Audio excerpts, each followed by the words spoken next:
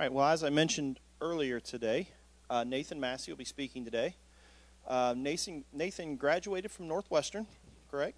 All right, attended Lawrenceville Church, and then spent 3 years at ABC. Okay. A little bit of time in Kokomo, and currently he is local. Did you tell me you were teaching a class at Lawrenceville? Yeah, so he's teaching some of the youth over there and some of the adults as well. So with that, I'll leave it to Nathan.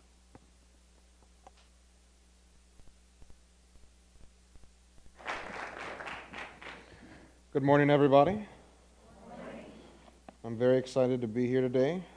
The first time I got to be here was during General Conference over the summer. You have a beautiful facility, and I'm excited to share my heart with you today. And yes, I'm old-fashioned. I still write out my notes. I don't type them.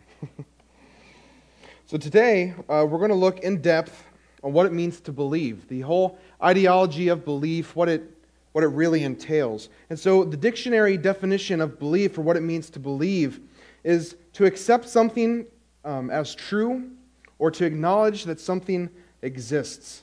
And so within our world, we have 7 continents, and I think 7.5 billion people. So there's a lot of different beliefs out there. There's a lot of different belief systems. And so, if you think about belief, it's kind of a strange concept because it's something that's literally all in your head. And so, what are some things people believe in? Well, maybe some people think that they have a superior sports team. And if you like the Ohio State Buckeyes, you're right. People might believe in Bigfoot, okay? People might believe in the Loch Ness Monster. People still, there's some people out there that still believe Elvis is still alive. And let's pray for those people. There's people that believe in aliens and outer space and stuff like that. There's people that believe in the Big Bang Theory. There's people that believe in evolution. There's a majority of people in our particular group believe in 6-day creation. So all these beliefs, there's a lot of different belief systems out there, and this is just naming a couple that we probably come in contact on a weekly basis. And then last but not least, we have Jesus. Jesus is the person we believe that grants us eternal life. And so the interesting thing about all these different belief systems is that it's all in our head. In 2 breaths you could say, I believe in evolution, I believe in the Big Bang, I believe in aliens, I believe in Bigfoot, I believe Elvis is still alive. And they all have kind of the same thing because it's all something that's inside your head. So on the same platform, you have Jesus Christ, Elvis still being alive, and aliens. It's kind of strange, isn't it? So the reason that we're going to talk about belief today is because I believe the biblical definition of belief isn't something in your head, but it's something that you do. Belief isn't something that's just in your head, in your mind, but it's something that you do. So, this is what the world says about belief. It's just something that you accept as true, whether it's willy-nilly or you're passionate about it.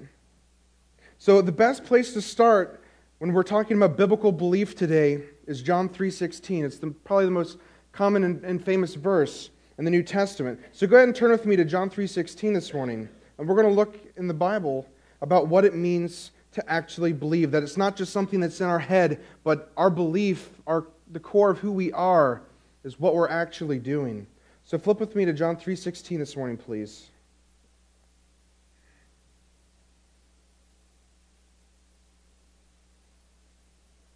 To give a little bit of context about what's happening in John chapter 3 is that a Pharisee named Nicodemus visits Jesus. And it's kind of funny because he visits him at night. And so an old Bible college joke, because we're lame and bored, is that, Jesus likes Nick at night. It's pretty lame, but... So Nick at night, Jesus visits with Nick at night. And so, of course, he gets that ridiculous nickname. So Nicodemus starts asking questions, and Jesus gives him answers that Nicodemus can't comprehend. For example, Nicodemus is pretty old, and Jesus is like, to enter the kingdom of God, you have to be born again. And Nicodemus is like, well, I'm pretty old. How can I be born again? And what he's really saying is he's not saying that I'm old. He's saying, my mother's old. How can I really go through with this? And so he's saying, how can somebody in my age and the age of my mother possibly be born again? And so he's asking these questions, and Jesus is giving him answers that he just simply doesn't understand. And then eventually we get to verse 14, what says this: "As Moses lifted up the serpent in the wilderness, even so must the Son of Man be lifted up." And so if you remember all the way back in Exodus, where a large group of the Israelite people were bitten by a snake, Moses held up a staff with a snake on it, and when people gazed upon it, it healed them. Something cool about that symbol is if you ever notice on an ambulance, you'll see a stick with a snake on it. That's where that comes from, is Moses holding up the serpent to heal the people. And so Jesus says, in a very similar way to what Moses was doing, I have to be lifted up on a cross so I can save the people. And Nicodemus is still like, but I don't understand what you're getting at here. So in verse 15, it says, "So that whoever believes will in him have eternal life." In verse 16, obviously, "For God so loved the world that he gave his only begotten Son, that whosoever believes in him shall not perish, but have eternal life." And so that word right there is what we're going to talk about today, believe. Now, if you can go to the next slide. Thank you so much. I'm not going to bore you with the Greek lecture, but we are going to talk about it just a little bit. So that word right there is pistevo. And what it means is it means obedience, loyalty, and trust. And so, in the Greek mind, in the mind of the first century, to believe in something is to put your whole heart into it. It's to completely be obedient and subservient to it and to give your whole life to it. That's what it meant in the first century to believe. But we don't really have a word that means all these things, so we translate it to believe in our Bibles. And so this word, believe, when he says, so God so loved the world that he gave his only begotten Son, that whoever believes, what it should read as is, "For God so loved the world that he gave his only begotten Son, that whoever trusts in him, has loyalty to him, and has obedience in him, will not perish, but will have eternal life." When we look at this definition, the biblical definition of belief, it completely changes the whole scope of everything that we know to be right. Because if I say, I believe in this or that, it's just within my head. But when I believe in Jesus Christ, it means that I'm going to trust him. It means I'm going to be loyal to only him. And it means that I'm going to be obedient to him. Can I get an amen? So this word believe completely changes the whole scope of everything that we know. Because it's not just, he's in my mind, but it's trust, loyalty, and obedience. And the best example we can see of this is atheists. Atheists, it's a common belief that they acknowledge that a historical person named Jesus existed. They don't believe that he was raised from the dead like we do, but they believe that Jesus existed. But they don't believe in him. They don't give him his trust, loyalty, and obedience to him like we ought to. So that's why belief in the Bible is so different. It's this trust, loyalty, and obedience. It completely takes the belief out of our heads and it puts it into action. And that's what our faith should be. It shouldn't be something that we something we think about. I'm really thankful for Jesus, but we do something about it because it's changed our lives. Because Jesus Christ 2,000 years ago died and rose again, it has changed all of our lives to the point where we still sit together today and talk about it. It is such a huge change in human history, the most significant thing that's ever happened besides creation, that Jesus Christ died and rose again. And because he did rise again, we need to give him our trust, loyalty, and obedience. And so today, we're going to look at trust, loyalty, obedience in 3 passages, only 3 passages. And we're going to see how practical it is to put our belief in action. So our first verse we're going to look at today is John 14:1. So just a few pages to the right. John chapter 14 and verse 1.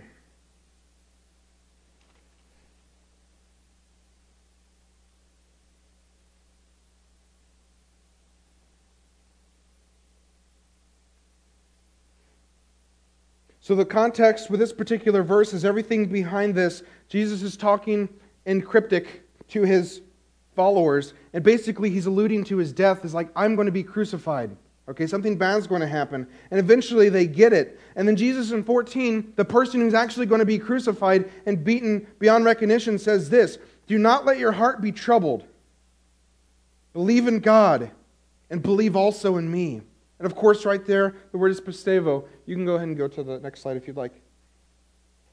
The word right there is pistevo. And so it's don't let your heart be troubled, but have loyalty, obedience, and faith in God, and have obedience, loyalty, and faith in me also. Jesus, the person who knows he's going to die, he's going to be beaten, he has to bear the sins of the world, is saying, don't be troubled, because when you have that sense of loyalty and obedience to me and the Father, there's comfort. Jesus, knowing that he was going to die, was comforted by his belief and loyalty to Almighty God. Jesus alluding to his crucifixion, be loyal to me, be loyal to the Father. And there's comfort in that. And even if you have the same fate as me, believe in God, have faith in him, believe also in me.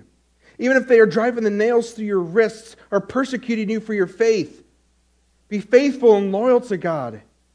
And be obedient and faithful and loyal to me also. So in John 14:1, we can see that there's comfort in this sense of belief. Not that it's just something in the realm of our mind, but it's something that we put into action.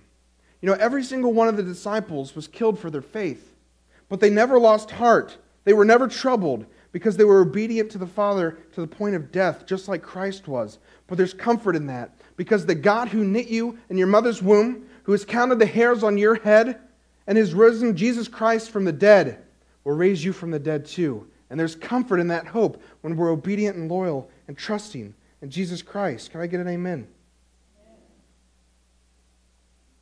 Believe in God and be comforted in that. Believe in Christ and knowing that his promises are true. And there's comfort in that. So this is our first example of this, and this is loyalty. Because when he says believe in God and believe in me, he's not saying believe in the ideology of government, you know, and Rome is your Savior, but believe that I'm your Savior, and that no matter what happens, I will save you. So this is the idea of loyalty, and the whole idea of belief is that he says believe in God, believe also in me. He doesn't say believe anything else in this world can save you, because it can't. Only Jesus Christ and his blood and his sacrifice can save us. So this is the ideology of belief within loyalty, is only being loyal to God and Jesus. Sense of loyalty. We're going to go to our next passage. The next two are a little bit longer. So bear with me here. Flip to Matthew 28:19.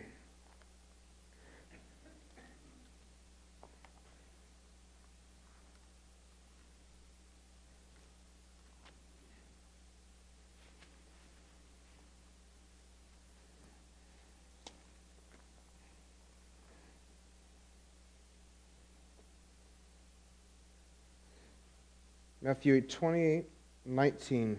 At this point in the book of Matthew, Jesus he has risen from the dead. So that's really cool. He's risen from the dead. He's no longer dead. He's no longer in the grave, but he has risen. And in verse 19, he starts to talk to his disciples. So the very first word in verse 19 in Matthew 28 is go. And that's not just kind of a go that's like, I'm going to the store. Go is in like, go, this is a command. I'm telling you to do this. So what he says right here is go. It's an imperative, it's a command. And make disciples of all nations, baptizing them in the name of the Father, the Son, and the Holy Spirit. And verse 20, teaching them to observe all that I have commanded you. And even so, I am with you always until the end of the age. So this is the gospel message right here.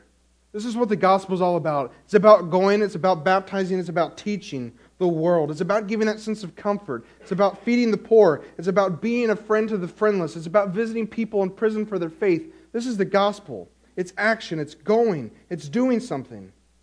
And so this is really cool right here. It says, go and make disciples. And what it means to make a disciple is not standing on a corner and just yelling to people, believe. And that's really cool if they believe. But when you make a disciple, it means that you're sticking with that person, just like the 12 disciples stuck with Jesus.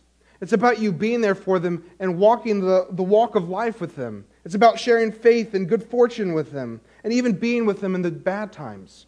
Making a disciple means you stick with them, you teach them, you love them, you care for them, and you send them and lead them into a relationship with Jesus Christ.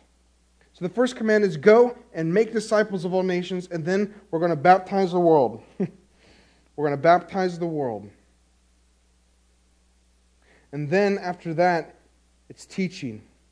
And maintaining this level of teaching and just teaching everybody the gospel message, the good news of God, all these things is where the obedience plays in this particular verse. So the first one that we had was loyalty, only being loyal to God and Jesus, and now we have obedience. Obeying what Christ has said, going out into the world, baptizing, teaching, sticking with the people that we're with, and discipling.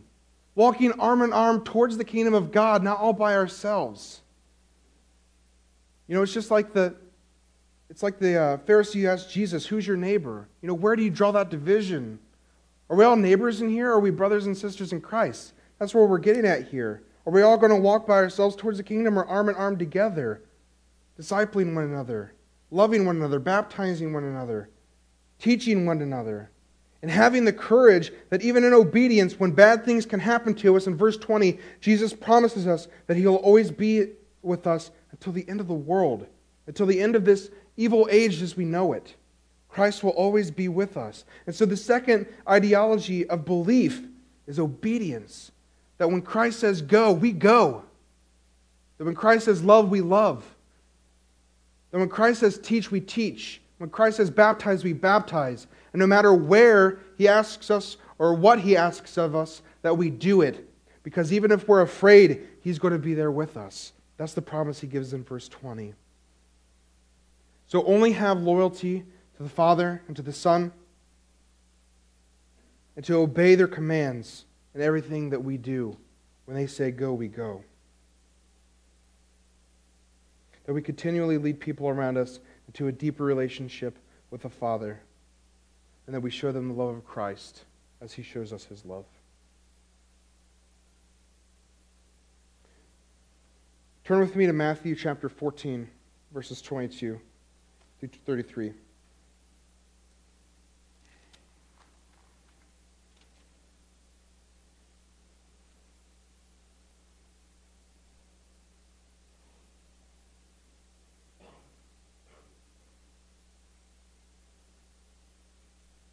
The last example of faith we're going to see today and what it means to believe is the hardest one there is. You know, you think obedience might be hard. It's scary. It's a scary thing. You think that loyalty is a tough thing to follow. It certainly is, especially in this world of idols. But the last one that we're going to be looking at today is trust. What it means to trust in Jesus.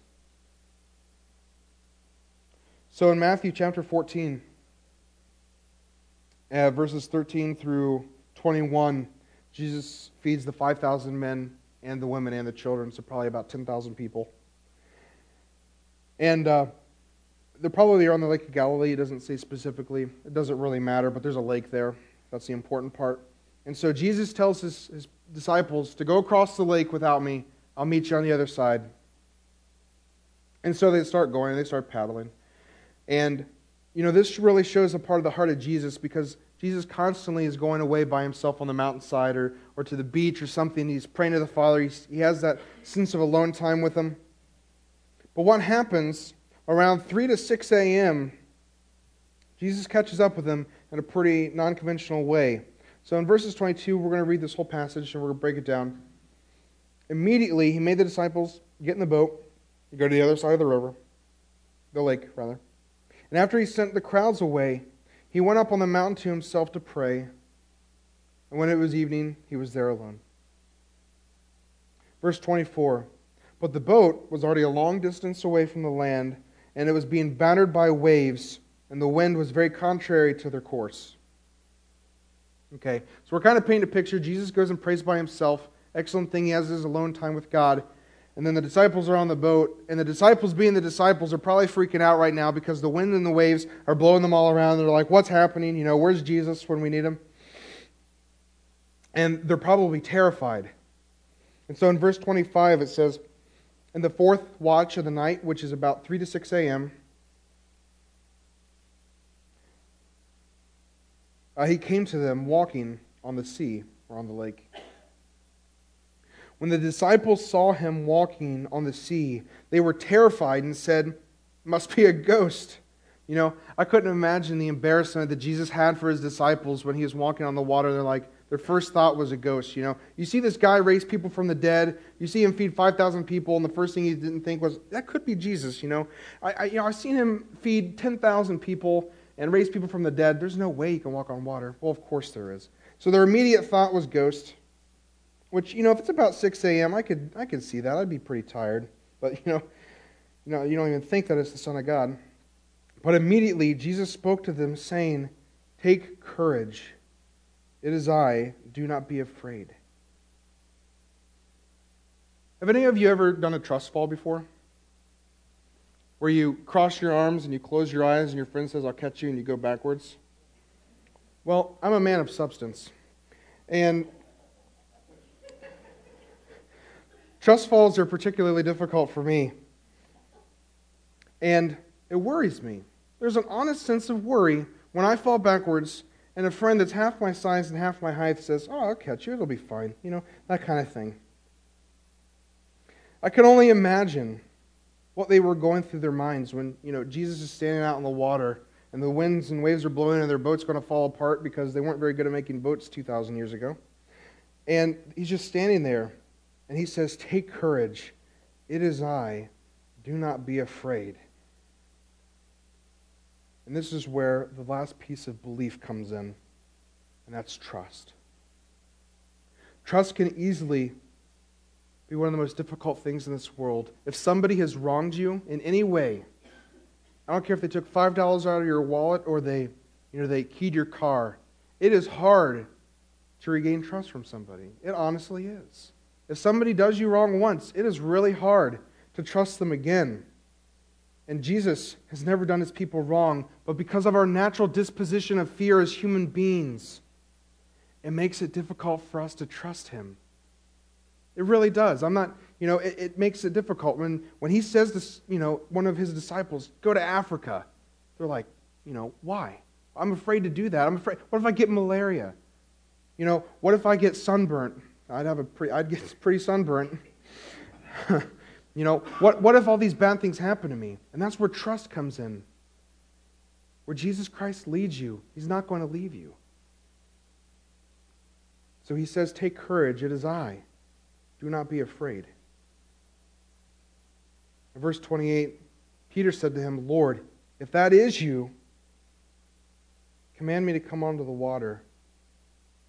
And Jesus says, "Come." I just can't imagine what the heck was going through Peter's mind. Is that bravery or stupidity? Is that a legitimate sense of trust? Or what's he trying to prove here? But Peter gets pretty brave and he steps out of the water.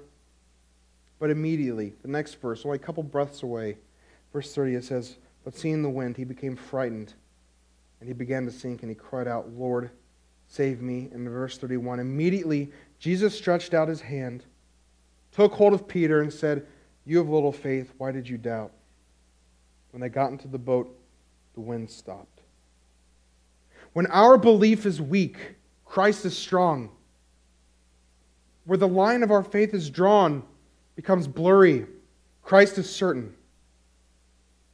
Jesus didn't let Peter sink and wither away. He saved him. Even in the low points in our faith, the low points in our life, the low points of this world, if we are walking in faith and we trust Christ, he will rescue us.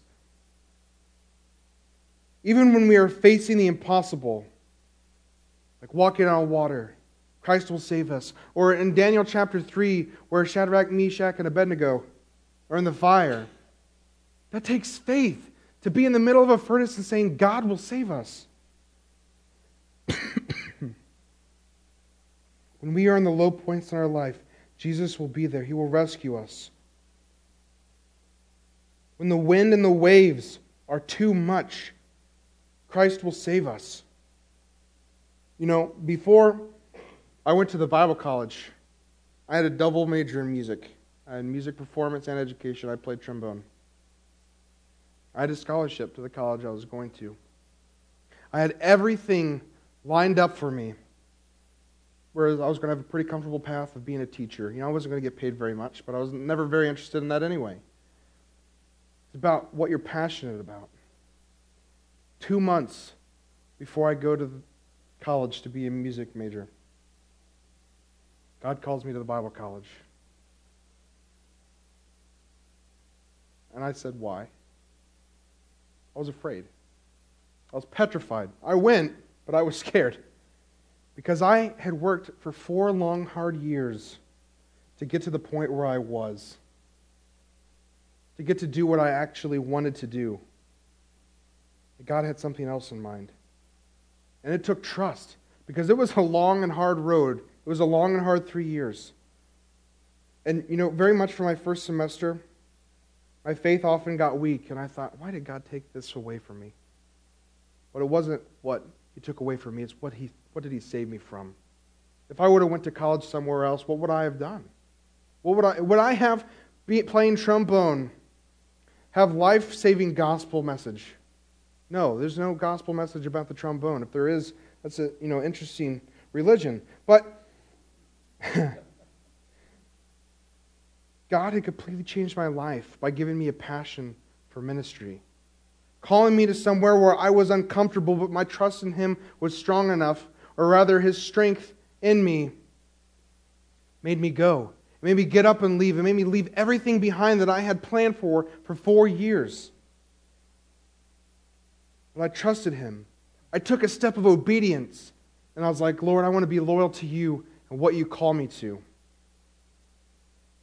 Trust is so difficult because I thought that I was in a nice, easygoing cruise ship, but in reality, the college I was going to, whatever I could have done, I was a sinking ship. And Christ stretched out His hand and said, I have something better in mind for you. And I believed it.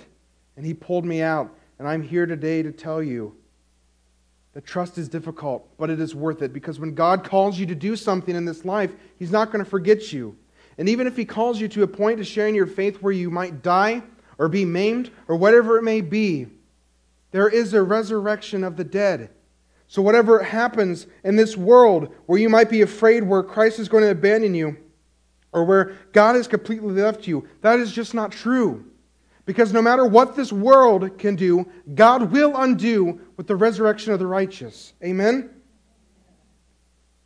When we step out in faith and have obedience to God, when we're only loyal to Him and don't have any other gods in our lives, rather it's television or video games or Facebook or whatever it may be, or work. Stepping on toes now. Whatever our gods may be in our lives, we have to get rid of them and we have to be loyal. No matter where our fear drives us, we have to be obedient. And no matter when we think we're alone, our God has never abandoned us.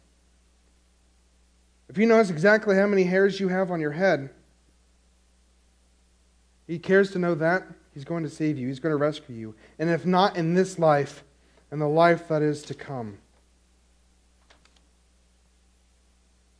There is comfort in belief. There is comfort in belief. One of the highest attendance in church on any given Sunday in the last 2 decades was the Sunday that followed 9/11. That was the highest attendance church has been in America since Billy Graham started getting people to go back in the 1950s. There is comfort in belief. It just makes me think again of that story in Daniel 3 with Shadrach, Meshach, and Abednego, that they had such faith and trust and loyalty in God that they wouldn't bow down and worship the idol, that they would rather be thrown in the furnace and be burnt up than to betray God, and God rescued them. That even when the deep waters start rising, Christ will be there to rescue us. What it takes to believe in Jesus is to be His hands and feet in this world, to be His mouth, to share His passion with people, and for us to allow Him to challenge our faith to the point where it doesn't have any borders, and that no matter where God calls you in this life, your faith will be deep enough, your trust will be deep enough, your loyalty will be deep enough that you will accomplish anything He asks of you.